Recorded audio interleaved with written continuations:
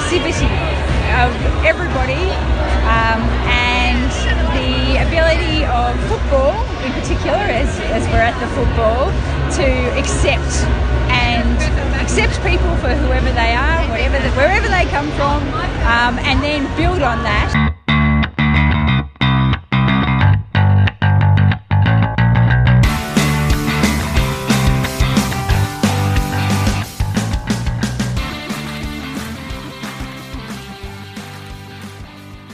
Welcome to the Coathanger on 2SER 107.3. We acknowledge the traditional owners of the land on which we broadcast and record this pod, the Gadigal of the Eora Nation, and we pay our respects to elders past, present and emerging. The Coathanger is a show and podcast where we tackle women's footy with a Sydney view. I'm your host Fiona Lamb, and I'm joined by Emma Phillips, Nat Morgan, and Coach Kiwi down in Wurundjeri Nation. Excellent. Now, I just played a little bit of the crowd noise at the Pride round down in Melbourne, which, thanks to Coach Kiwi, we'll play a little bit more of that a little later. Now, we actually have a fixture. Hooray! We have a fixture for round 3. Let's talk about that. Nat. The good news is that GWS are back at home again for another match, and it sounds like we'll be able to all go and watch them play the Gold Coast this Saturday afternoon. So that's some great news because it looked fantastic on the TV the other day with the sun shining, but it was lacking the crowd out on the hill. So I want to be part of that this weekend. But it's just one of actually 7 ripper matches. They're all really evenly balanced. I guess the 2 big ones will be Adelaide and Freo, and Brisbane and Collingwood. So I think that's the top 4 teams. Would that be almost right? With a lot of them undefeated, those matches will be fantastic. I'm looking forward to them all. And you can throw the Melbourne and North game into that too, Nat, out at Casey on, I think it's Saturday night, 7:10. So the 2 of them are also undefeated. Those 3 matches have 6 teams of undefeated who are undefeated. So it's going to shake things up and give us some idea of where those top teams are at. And the bottom teams, Richmond, West Coast, are playing off against each other as well. So that'll be a beauty. So look, all the matches will be excellent viewing this weekend. Yeah, get out and see them. And the great thing about that game out at Casey Fields is there's no way it'll sell out because no one really wants to go there. Guaranteed. And it's on a Saturday night. Saturday night, Casey, sensational. Well, I'll be out at Blacktown, and you both will too, will you, Nat and Em? Yep, yeah, definitely. Go. We might have to carpool. Okay.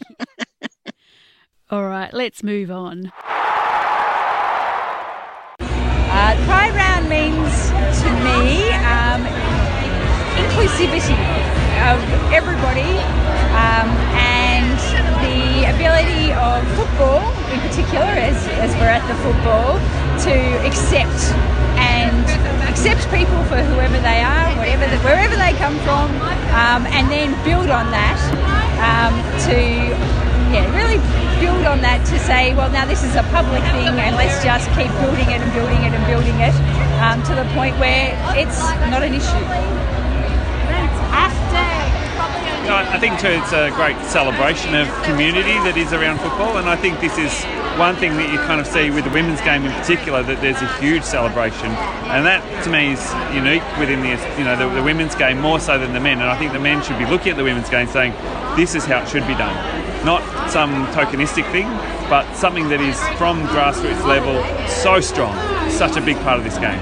So yeah, I think for me that this particular Pride round is amazing. It really is. How good is that? And we'll finish it right there. Cheers from Melbourne. Nice work, Coach Kiwi.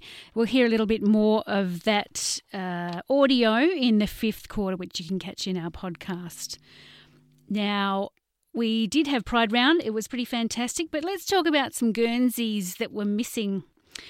So out of 14 clubs, only 5 had Pride Guernseys, and one of the ones that really surprised me was St Kilda, because St Kilda is the team that plays against the Swans and has that Pride round in the men's game and has done for many years. I was really expecting a Guernsey. And didn't they have one last year? I thought they jumped on the bandwagon last year. Anyway. Now, one of the things that was prominent on some of those Guernseys, who did have a Pride Guernsey, and amongst those were Adelaide, Bulldogs, Carlton, Geelong, of course. Who's the fifth? Can't remember. Wasn't it not West Coast? Who had the nice white one with the colours on? Brisbane. The Brisbane Lions. Oh, Trace will be onto you for that. Not remembering Brisbane Lions. So they had the trans flag. Now, what's controversial about that is that at the moment, trans women are not permitted to play in the AFLW. And there are some policy changes at the lower levels of Australian rules football. Now, we had a chat to Hannah Mouncey just yesterday. It seems like a long time ago now. Coach Kiwi and I had a chat with Hannah Mouncey, who has been in the news over the last couple of years for that very reason. She had some interesting takes, and I'm going to share a little bit of our conversation here, and you'll be able to catch the rest in our podcast. So let's go to Hannah now. So currently we're going through Pride round with the AFLW, and a lot of the Guernseys, the Geelong one, the Bulldogs one, has specifically put the trans flag on it. When you see that, how does that make you feel? Because I know we've gone around and there's loads of interviews with lesbian or out female players in the competition. So yes, we go through the rainbow flag, but seeing that flag and saying, yes, we include trans, knowing that really the AFL doesn't. Yeah. But for someone like you, how does that really make you feel? Yeah, that's massive. So, I mean, you sort of take the AFL out of it as an organisation. But, the clubs and the AFL are very separate entities, and the players obviously are so different again. And so, that's huge. And Darebin was first. We did it first. And I remember playing the Pride game in Hamilton, and I'm not someone who's looks hugely into the symbolisms of anything, So I went into it thinking it'd just be like another game, go out and play, whatever. And that was great. Playing that game, you walk out and you play like you're 30 foot tall, it was amazing. So yeah, that's great because it's sort of one of the few ways that the clubs and anyone else can sort of, include that on there and not have a shot at anyone, but make their own feelings very clear as separate to the AFL. Look, in terms of, I think it's just sport in general and football in general. I just think the more people we can get playing, the better. And the simpler we can make the processes, the better. Like I'm with, especially, male to female trans athletes, I totally agree. There needs to be checks and balances in place to make sure that, there isn't that unfair advantage. And I totally get that. And, where the IOC landed is actually pretty, having been through it, is pretty spot on. After 12 months of no testosterone, I couldn't do anything compared to what I used to. I lost about 70% of my strength across that period. So I just think if we can just go back to you, and not just strength, but everything, but the strength is measurable in numbers, really easily with weight. So the quicker we can get to just using testosterone numbers and not have all this other stuff with having to go do all these physical testing that makes it very subjective, the better, because numbers are binary. You're either above or below, and between the IOC and the IAAF, there's enough evidence there to show that testosterone deprivation works. In that sense, I don't agree, obviously, with the IAAF making Caster lower her testosterone. That's a totally separate issue, but the science of what testosterone deprivation does is there. So you should use that. Well, Hannah Mouncey, dickhead from Wodonga. Thanks for joining us. Awesome. Thank you so much. I have to make it very clear, listeners, she made me say it. Oh, yeah, no, that's me. 100%. That is my bio. She did make me say it, I asked her for her bio and she said, yeah, just call me a dickhead from Wodonga. So, of course, Hannah was referring to Caster Semenya, who is now being forced to reduce her naturally occurring testosterone if she wants to continue competing in the Olympics. That's what Hannah was referring to there. So I really appreciated her point of view, and it was a really great chat. Em, did you want to say some more? Look, I think as Pride Round unfolded, it became sort of very painfully clear how excluded trans players are from our wonderful competition. And it gave us a lot of chance to reflect, of course, on the really wonderful queer community, especially queer women that have built our great game and this aspect of our great game. And it's just, to me, we're looking at a human rights issue with the exclusion of trans players. And I think the AFL are really going to have to, do something about it and do it soon. Like, I know they're thinking and talking, but, it's going to catch up with them. The IOC have got rules that are far ahead of theirs. And I think it's Hannah that makes the point about, testosterone levels is one thing that the IOC follows, but then the AFL have these very subjective rules around physical size and their physical capacity around things like vertical leap and, height and that kind of thing. And that's very different from, IOC rules, which are international standards. So, look, it just feels again like it's very difficult to fully celebrate a so-called inclusive Pride round without the inclusion of trans players. I appreciated seeing the trans flag on the jumpers of some of the players across the weekend, but symbols are one thing, action is another. Yeah, true. And what I love about Hannah's approach is that she's being inclusive. She's actually thinking about the well-being of others. That's her point. Let's get people playing, as many people playing as we can. Let's hope that we see that. Let's talk about match highlights. What was your match highlight this round, please, Nat? Well, my big highlight was the West Coast Freo match. Despite the pouring rain, it was a terrific tight tussle. But in the very last quarter, Taylor Breslin did the best smother I've seen since, I reckon, Heath Shaw on Nickery, in that Collingwood St Kilda grand final game. Now, she ran down from outside 50, she was chasing down Houghton, who kicked it to herself.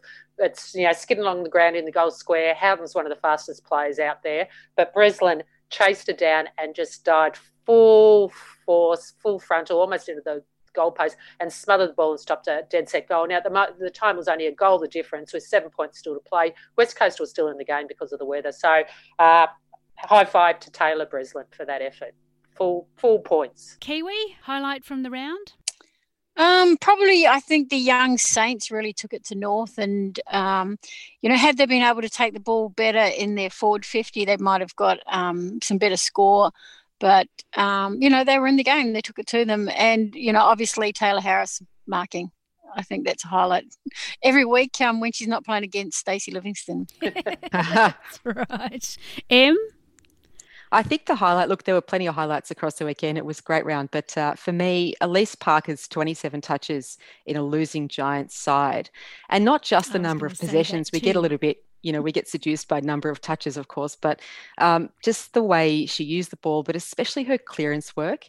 And if you look at the stats across both teams, the only area the Giants won was in clearances. Oddly, they got well done, but they did beat Adelaide in clearances. And really, I think you can well put that down to Elise Parker's efforts around the ball. So big game for her. Yeah, great. Well, that was my highlight too. So let's move on now to penalties, reports, reprimands. Nat, you've got a list. Our own Giants, Tani Evans, she slammed Considine into the ground accidentally, but really was a pretty hard head knock. And I know that Considine has to take the 12-day enforced time out of the match for concussion rule. So Tani's been reported and can accept a 1 week ban for that. And she's the Irish player, is that right? That's right. So that's Irish press were onto us again this week. I saw someone thinking that perhaps we were targeting the Irish players. I think that's a little step too far. And just 4 reprimands, Prasparkas, Ross, Moylan and Mithen can all accept a $400 fine, I think it is, if they take the early guilty plea for either rough tackles or a striking charge. So that's that. Interesting to hear Prasparkas' name in this category again, isn't it? So that's 2 rounds in and twice she's been looked at nothing terrible going on, not making any suggestions that she's doing anything untoward, but she is getting targeted by opposition players. Is going to have that treatment all year. So let's see if she responds now. She needs to learn to control her temper, I guess, doesn't she? Let her actions do the talking, not her fists or her bumps. Yeah, exactly. We're going to talk about what's hot in the huddle because, Nat, did you have a fall from grace or something? A fall from a great height? Well, we might be talking about the Coathanger Tipping Competition. Now, last week I wasn't on the show, so you chose to ignore the fact that I was on top of the leaderboard. And then the week I come in, I've slipped. I've dropped to 4th. Now, Emma is in 3rd place with the tips. Tracy, she's the big mover. She's moved from 25th position to 5th, so good on you. Now, if you're getting coached by Kiwi, don't get her to coach you in the tips because she's sitting in 18th place. And Fee, you're near the very bottom of, there's 46 people in the tipping comp and you're at 37, so you've got room to move. So, but I tip with my heart, Nat. Well, see, that's your big How's that going for you, Fee? Yeah. Not so There's good. your first mistake. But a shout out to Warren. Go Dragons is his little catchphrase. He's leading the comp. It's his margin that's getting him over the line. That's a bit I'm failing at. I'm blowing out on my margin, so I'm going to have to reel that back in this week. Warren Teague actually nailed the margin this week. What was that, sorry? Warren Teague nailed the margin this week, and that's why he's claimed first spot. And if you're out there at the moment, Warren, listening to this, shout out, congratulations on nailing the actual margin of the game. Well done. Very impressive. All right, now we're going to listen in on the conversation between Trace and Bec Privitelli. And I'm just wondering, how's your prep for 2021 been since the end of the AFLW season 2020, which seems like so long ago? Yeah, it does.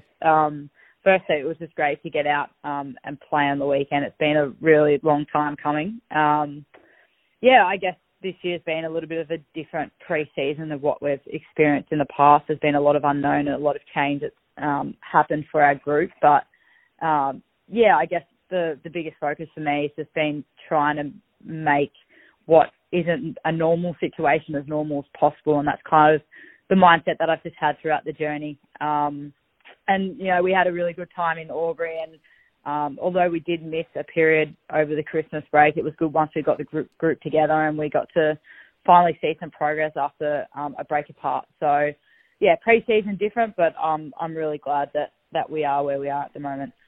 No, that's awesome. And you managed to play footy in the off-season. You managed to play in the Sydney AFL comp, where a lot of, I think, your Melbourne counterparts didn't. So how was that for you? I did. I had my first season at the Inner West Magpies, and it was honestly amazing. I think the group, and Tracy, you'd know, but obviously the Magpies have struggled for a couple of years to place a consistent footy, and I think finished at the back end of the ladder, maybe for the past couple of years. So to bring that group some success and to have a really good season and make it all the way through to the grand final was pretty unreal for not just the girls, but for the club as well. I think it was the first grand final that the club's been a part of for a really long time. So that was pretty special. And I love playing footy. So for me, playing is the best way for me to, I think, improve and build confidence in my game. So I had a really good season. I really enjoyed myself, and we were pretty lucky to be playing over what was a really difficult time. It was kind of what kept us sane and motivated in what was a really tough time, particularly in Victoria. So I was rapt to just be out there and playing footy. And you can hear more of that in the fifth quarter on our podcast. You're listening to the Coathanger Football Radio on 2SER 107.3, and we want to talk about what's in the news in AFLW this week. There were some comments from one Peter Searle, and a few of us took umbrage. So Pete Searle, coach of St Kilda, was talking about the weighting of some of the teams, and she made a point that the North Melbourne team is rather heavily weighted with some superstar players, and while she's excited about where St Kilda might be in a couple of years, she thinks there's a little bit of top heaviness with that team. Em, you had a comment, didn't you? Yes, I had a comment. Yeah, look, she was speaking on, I think it was Fox News, about North being supposedly gifted some top 10 players over the past couple of years, which is what's put them in such a strong position. And this is on the back of her young Saints, of course, being beaten by North on the weekend. I did note that one of her main complaints in this article was that the North Melbourne team is made up of quite a number of players who used to play together at community level at Melbourne Uni Footy Club.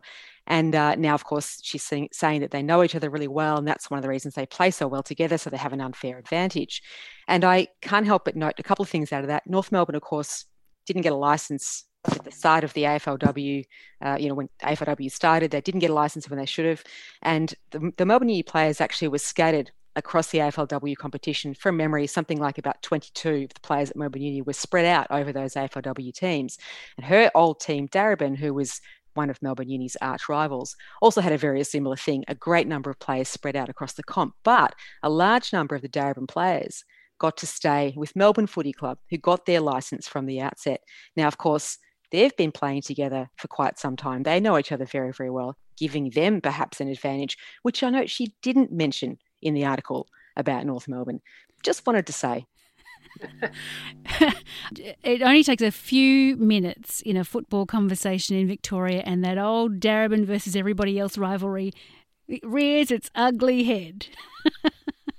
Now, can I say, Fee, I was going to say maybe Peter Sell could take a note out of the Alan McConnell press conference. After a win, you don't find excuses. You don't make excuses. I think people are trying to say you've had a terrible week or your travel's been disruptive. He didn't want any of that. He said there's no place for whingers. So perhaps Pete can take a little, pointer from him and just positives after the game, and you can only worry about yourselves. Right.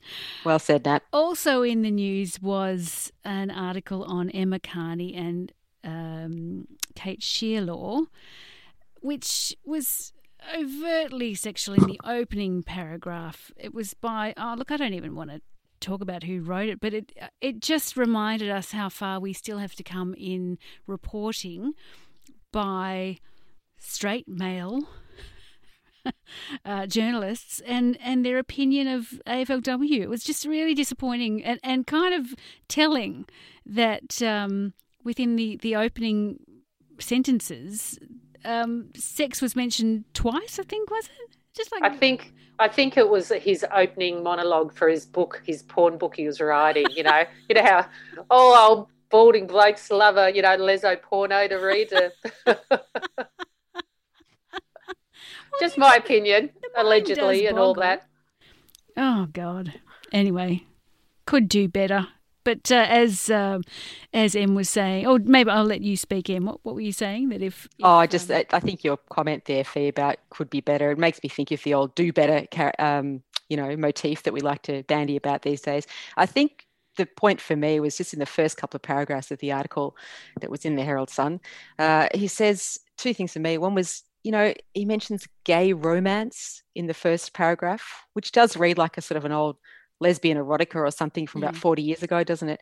But gay romance, and I thought there's no need. They never write straight romance. Exactly. That's exactly the point. Still getting that. And with 2021, we're still reading things like that in mainstream news. So that was very disappointing.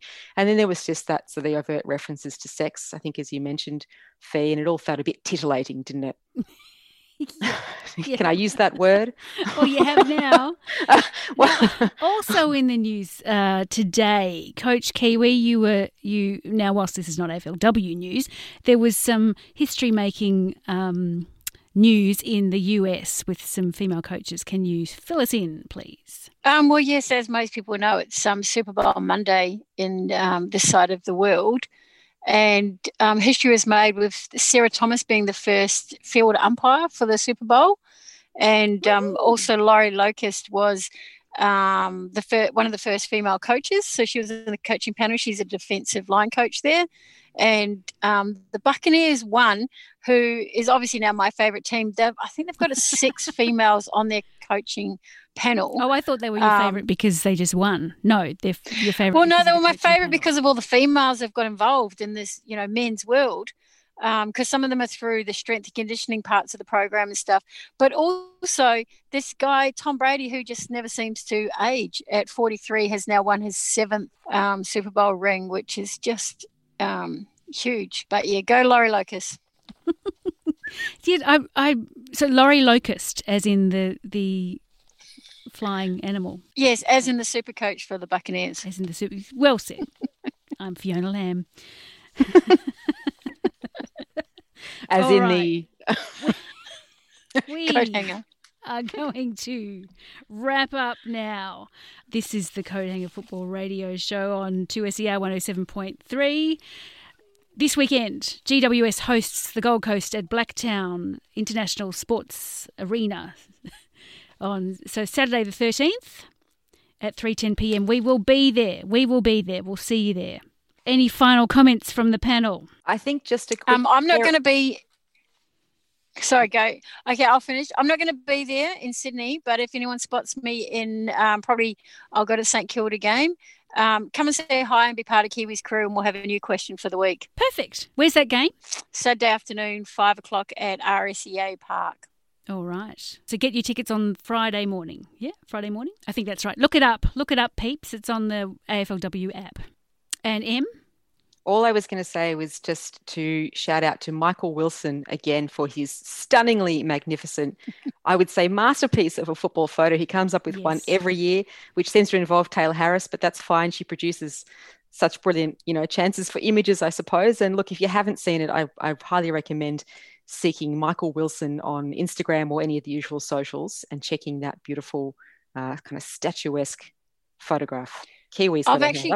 I've got 2 of them ready to go from Michael Wilson. One is the one you're talking about with everyone with their eyes closed. He's got the one of the split second before when all eyes are on the football. So the 2 of them together is, pretty magic. But yes, I'm going to post some awesome photos from the weekend up on Facebook tomorrow. Beautiful.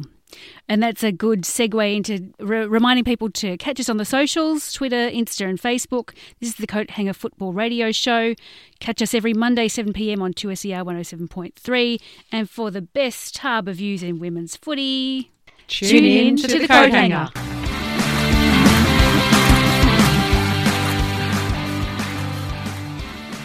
This week on the show, we're chatting to a talented multi-sport athlete. She's 6'2", can beat the smalls to the ground balls, has a 40-metre handball, makes the coach's heart sing with her set shots at 50 metres, though she grows plenty of grey hairs for those coaches at the 30-metre set shots. She's Saturday's page 88 Herald Pin-Up Girl. Welcome to the show, Hannah Mouncey. Is that like is that anything like the Mirror's page 3 pin-up girl that they used to have on the Sunday? Exactly. But Saturday's an athlete. I still remember them. Yeah. How are you going, Hannah? I'm good. How are you, Kiwi? I am fantastic. And how's life in Canberra? So you've had a quick change and whipped across the border, and now you're setting up for footy season in the cold state, I call it, because it's colder than Melbourne, surely. I've been here for 3 days. This is my 3rd day. And I call it God's country. Thank you very much. Remember, I'm from New Zealand. It's good. No, yeah. I do love New Zealand. I love it. No, it's great. I'm pretty much all set up. Somehow I fled across the border Thursday night, got in Friday 1 o'clock, and somehow ended up working Friday afternoon. So don't know how that's happened. I'm working again today. Wow. Don't know how that's come to pass. But no, it's great. So I'm really, really happy to be home. Very chilled environment. Really happy. Great, fantastic. So Hannah, for our listeners, can you give us a little bit of your bio? Where have you played Australian rules football, and what was your experience as a trans player in those clubs? So I grew up playing. I grew up in Albury-Wodonga, and started playing there. So I played all my junior football there. Played the under-18s with North Albury and the Ovens and Murray, and then Moved to Canberra the next year when I finished school, and was playing for Ainsley up there. And that was the only year I actually really played any football of note as an adult for a while, because at that time, that was when I got into handball, which is a sport I'd seen when I was maybe 10 or 11 years old and always wanted to play. And, there were a lot of opportunities there. It was fantastic. So I got to represent Australia for a long, long time, and hopefully will again, post-COVID and all that sort of stuff, and a few other issues to resolve there. But, loved it. And so, I was traveling around the world and around Australia doing that. I played 1 year of football, I think it was like 2013, after we got back from the World Championships, just because there was nothing on for a few months. And to play fours, I didn't have to train. So I could just rock up on the Saturday and play fullback and do whatever I like. And because they were all, the fat full forward, it was the one time I was blessed with speed and I could run off them. Right. Because, everything's relative. Yes. Like a Mack truck versus a bulldozer. It's still not particularly impressive. Mack truck versus a bulldozer. So, that year in fours was fantastic, because we also got beaten by 100 points every week. So the ball was always down my end. So I could just do whatever I like, really. And it was great. There was no accountability whatsoever. And if I got 10 kicked on me, it was okay, because that was going to happen anyway, because it was coming in so much. So I just ran off, did what I liked. But then, so I didn't play again for a few years after that, because of handball, because, we had Olympic qualifications in 2016 and tours in Europe and things like that.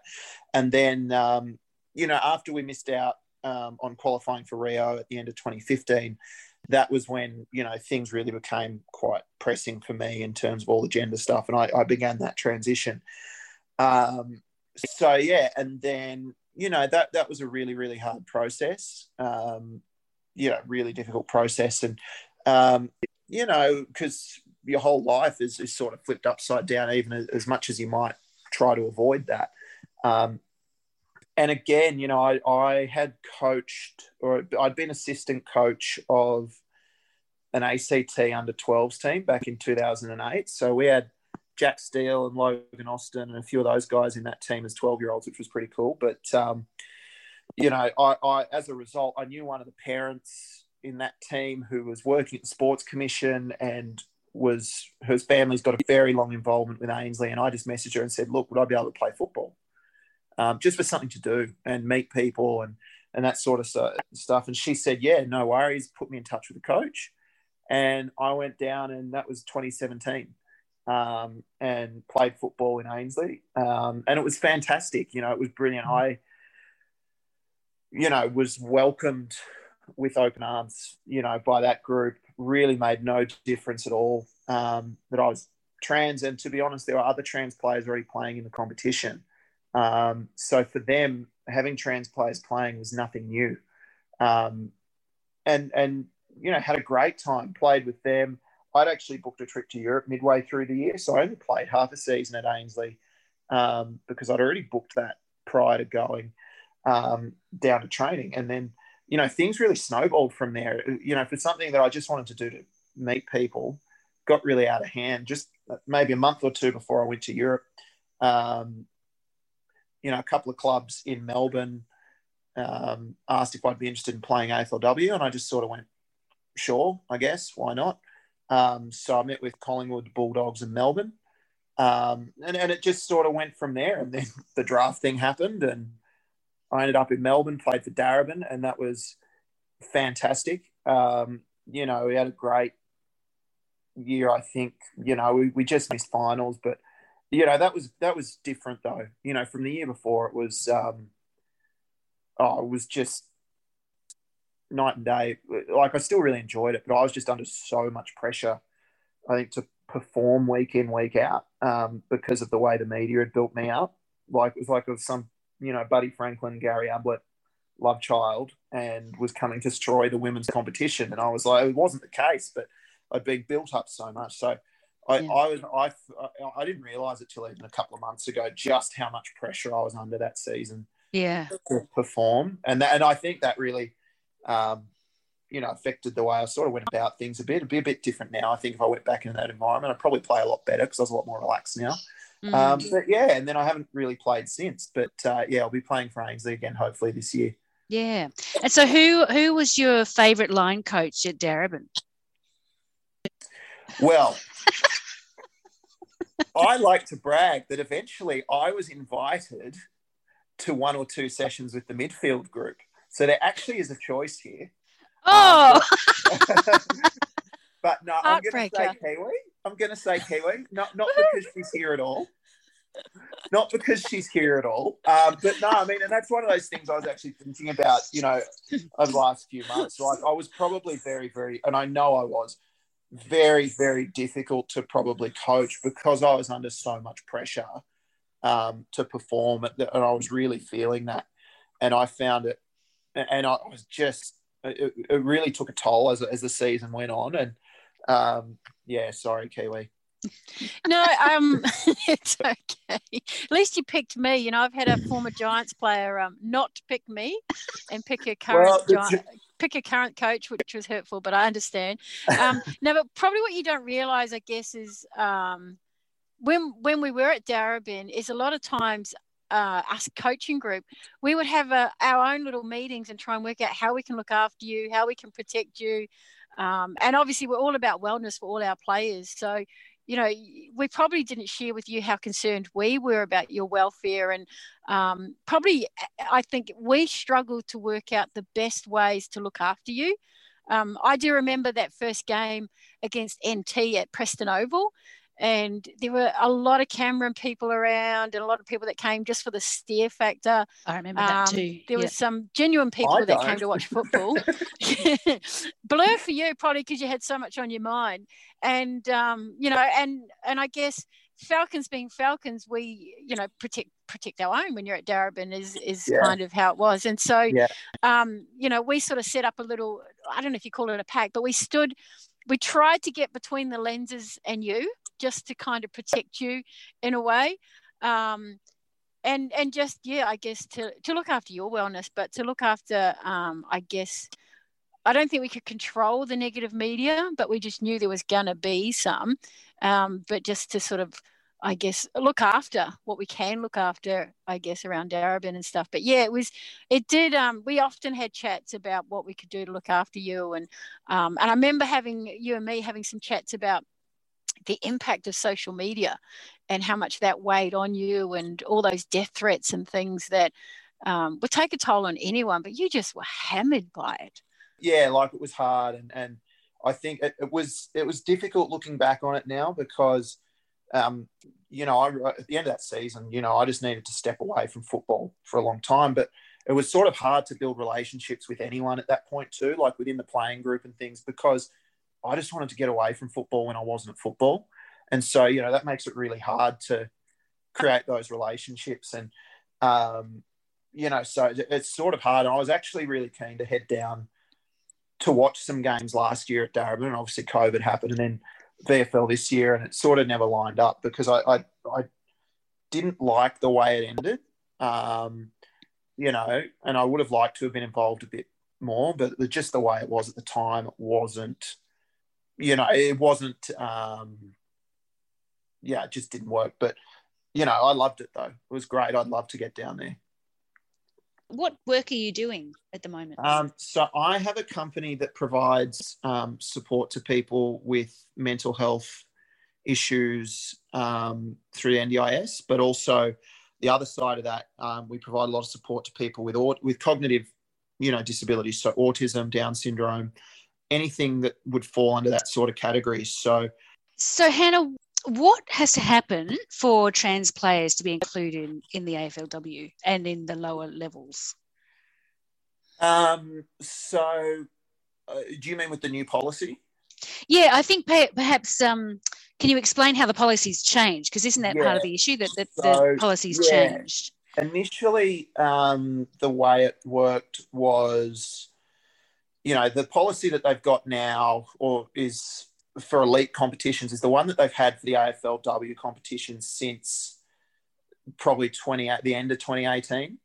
and that is, you provide, testosterone levels and things like that, but also submit to a whole heap of testing, which, it's what the AFL wants to do, so that's fine, I guess. And initially that only applied to the AFLW competition, and state leagues were exempt because they were considered community football. Now all the state leagues are considered elite as well, and so therefore covered by that policy. So the VFL, I'm like, look, the VFL, I think we can probably agree is an elite competition. But the state leagues outside that, I think it's probably rather questionable whether you could call them elite. And the AFL's just done that, based off, well, it is a state competition. It is the premier competition for that state, therefore it's elite. But, I think we know that across a lot of sports, just because it's a state league does not necessarily mean that the competition is of an elite level. And so now anyone wanting to play state league football has to go through the same process as to if they wanted to play AFLW. There's a few exceptions to that. So Canberra is one where to play first grade, you have to go through that process, but to play Canberra second grade, you don't have to. So that's still considered community football. And so my understanding, Hannah, is that some people in authority are saying to you, well, why don't you just, be quiet, please, and go and play at that second grade level? And you're saying, have you seen me? Well, the thing is, and this is what I've said to people is, look, I can go play second grade, that's fine. But what people, I think, at the AFL, and maybe they do understand it, I don't know, is that there are a lot of people who are going to decide to play in that competition who at the moment don't know they're playing football this year and have never considered it and have never been particularly active and don't know the rules. And so for me, it's not a trans issue. It's just about playing at what is the appropriate level or the most appropriate level, for where you're at. Yep. I think if you take any player from the AFL competition or the top end of the VFL and put them in what is essentially suburban second grade, it's not really going to go very well. So, and I'm happy to go through the process to play first grade too. I think that's probably where I should be. I think we can agree on that. But the AFL won't give me the information I need to be able to do it. So when the changes to the definitions of elite and community were announced in October, I made sure I had a meeting with the AFL the next day and just said, what the hell's going on?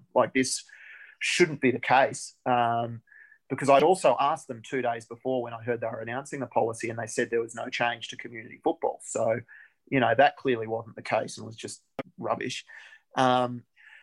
But, they said, when I asked them, I said, can you send me the application forms? They didn't exist yet. They said, they'll be ready after the grand final. So the AFL grand final. This is 3 or 4 weeks later. I said, look, can you send them to me when they're ready?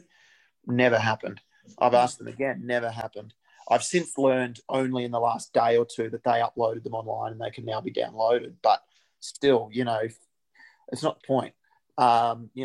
If they know I'm after the forms and they didn't exist yet and they were going to send them to me, you should probably do that. But also they won't tell me who I need to apply to.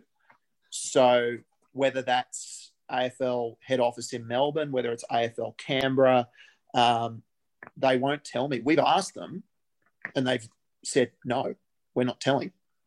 And that was a letter that was sent through lawyers last week. And I've had these conversations face to face as well, or on Zoom as well. But it's got to the point where lawyers need to be involved to get them to actually engage. And also, they've only spoken to me through lawyers for 2 years. So I'm like, well, I don't really want to bring a knife to a gunfight, do I? Yeah. So we asked them last week, we assume this is correct. We apply to AFL Canberra. Tell us if it's wrong. And they just said, no, we're not telling you. So that's where it's at. I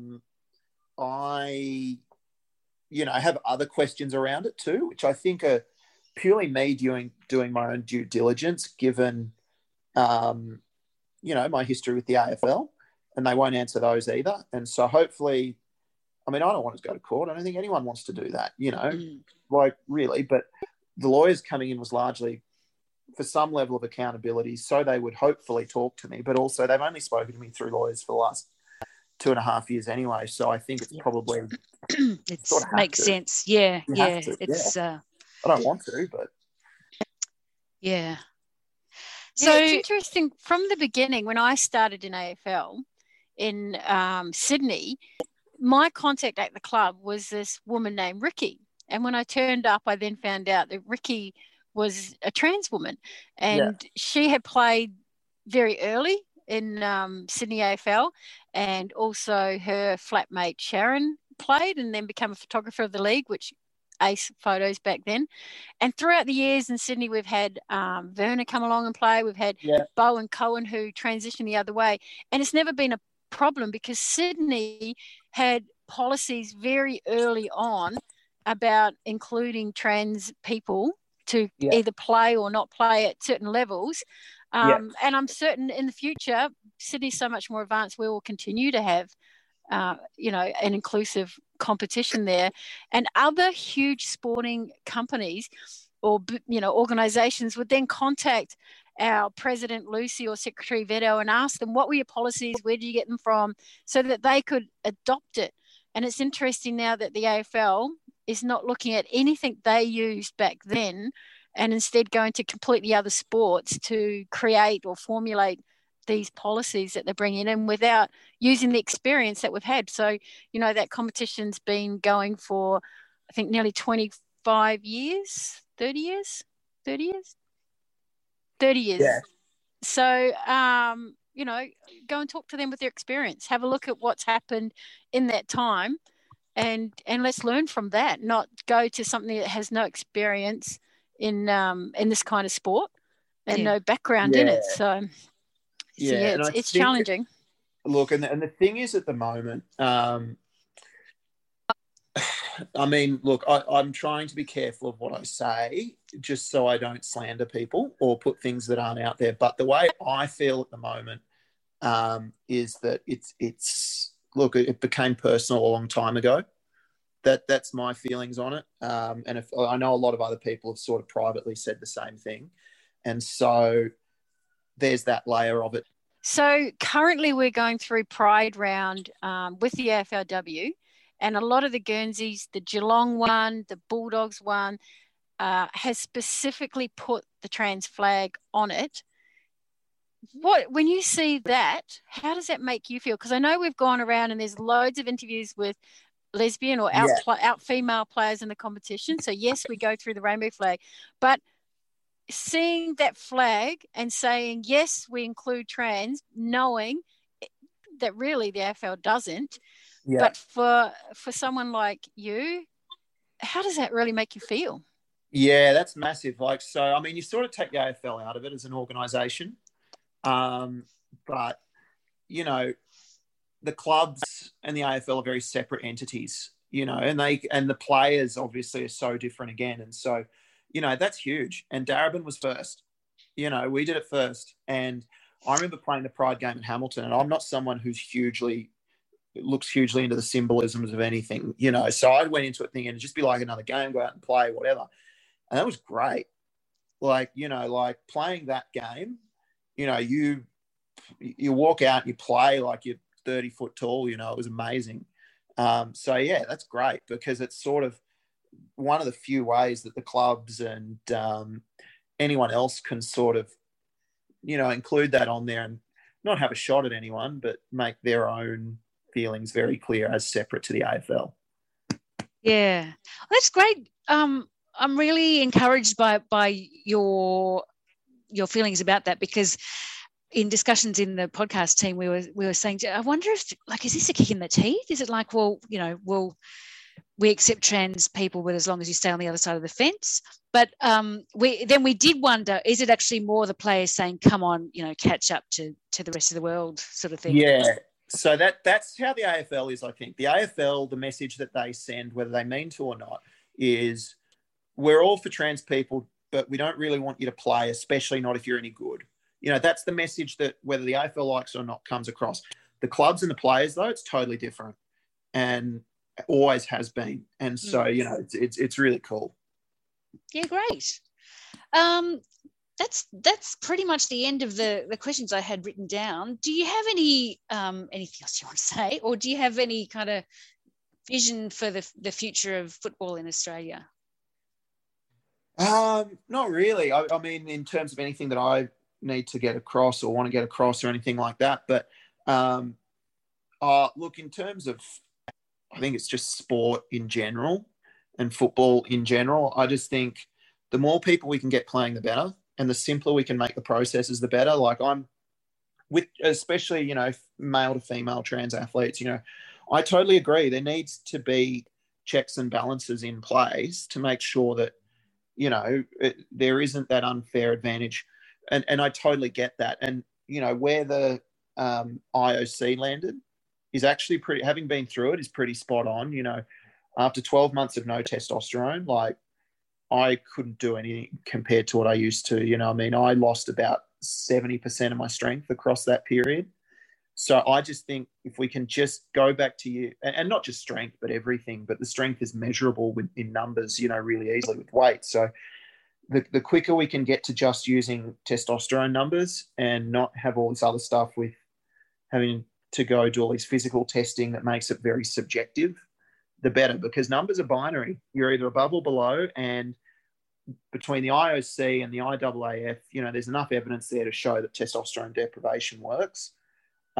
In that sense, I don't agree, obviously, with the IAAF making Caster lower her testosterone. That's a totally separate issue. But the science of what testosterone deprivation does is there. So we should just use that.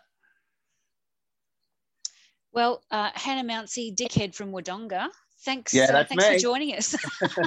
Awesome. Thank you so much. I have to make it very clear, listeners, she made me say it. Oh, yeah, no, that's me. 100%. That is my bio. All right. Hannah, it's been great talking to you. Thank you so much for giving us your time. No worries. And good luck with the quest to play at Ainsley. We'll get there. At the right level. We'll get there. Yeah. All right, cool. See you later. Have a good one. Don't work too hard. I'll try not to. Okay. Right. Bye. See ya. Bye.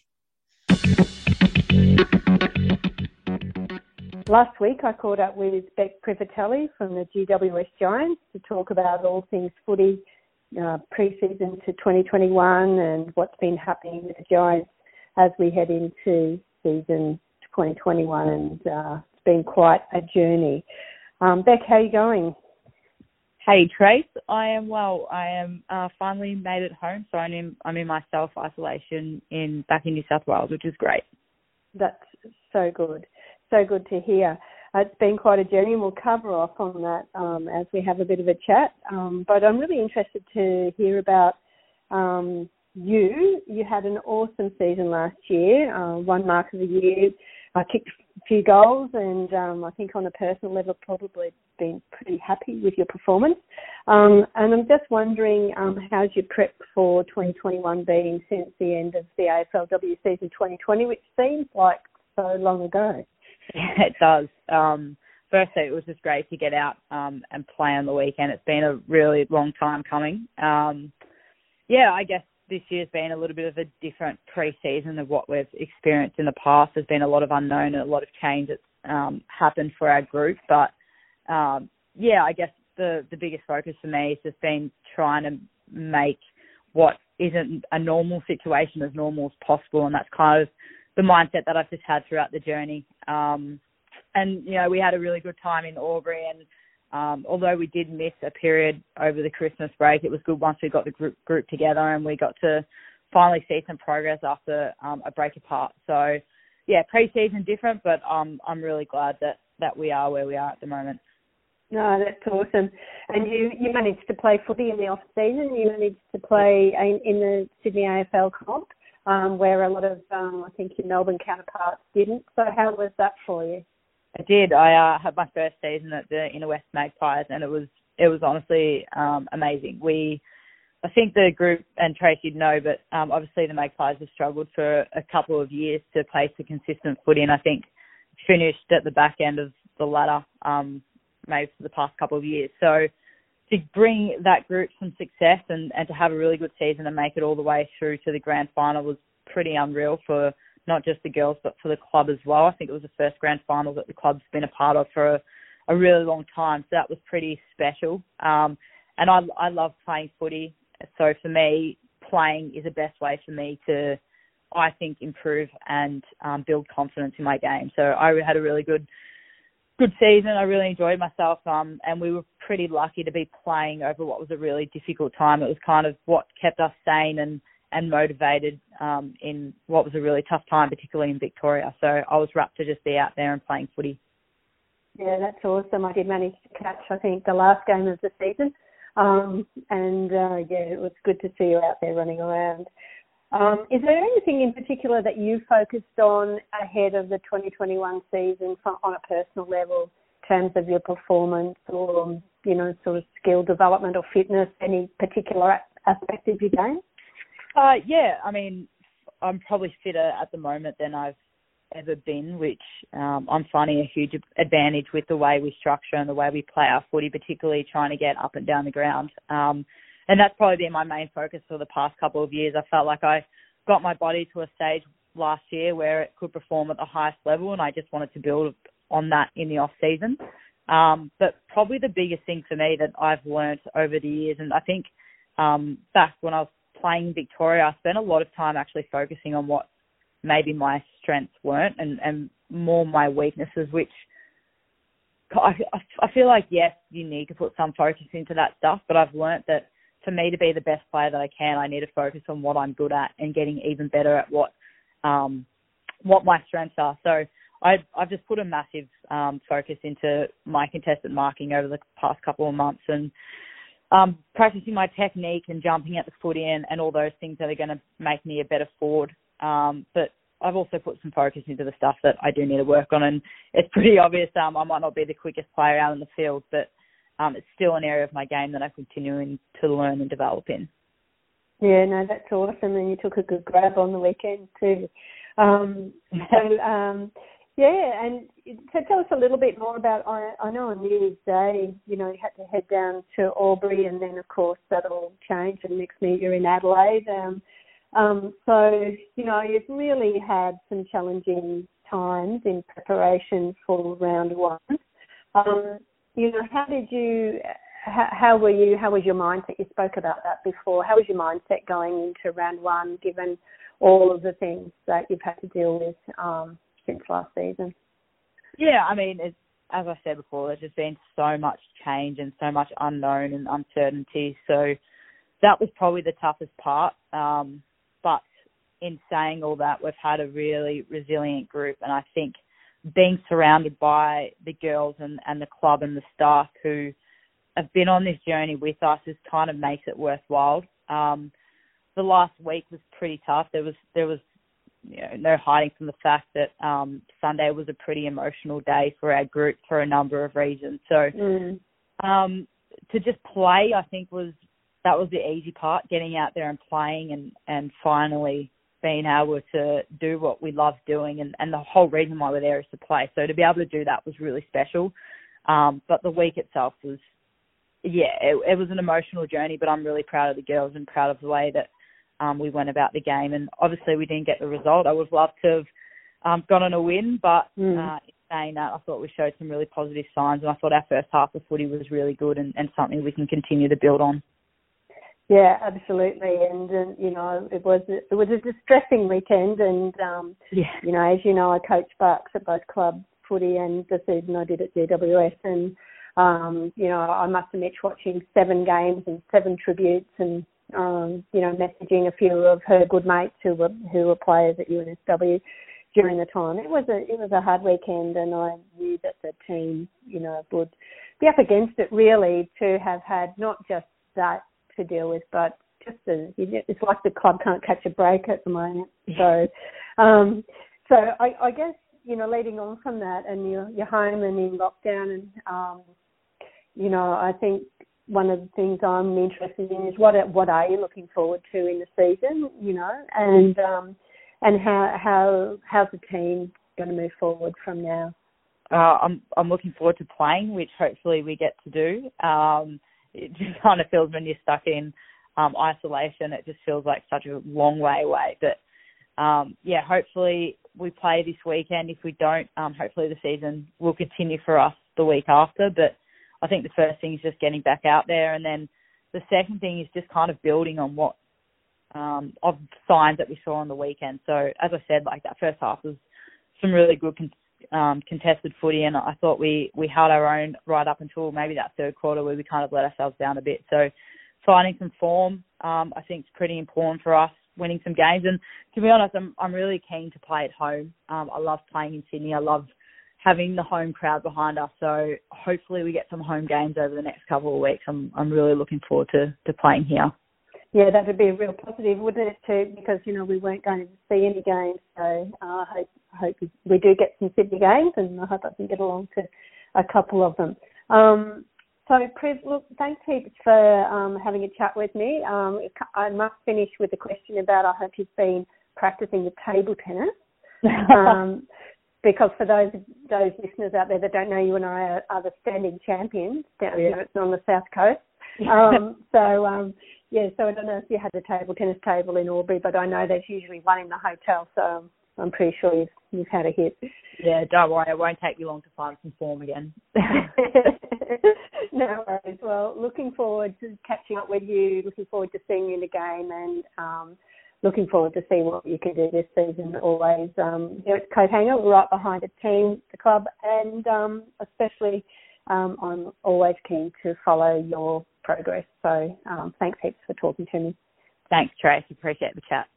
No worries.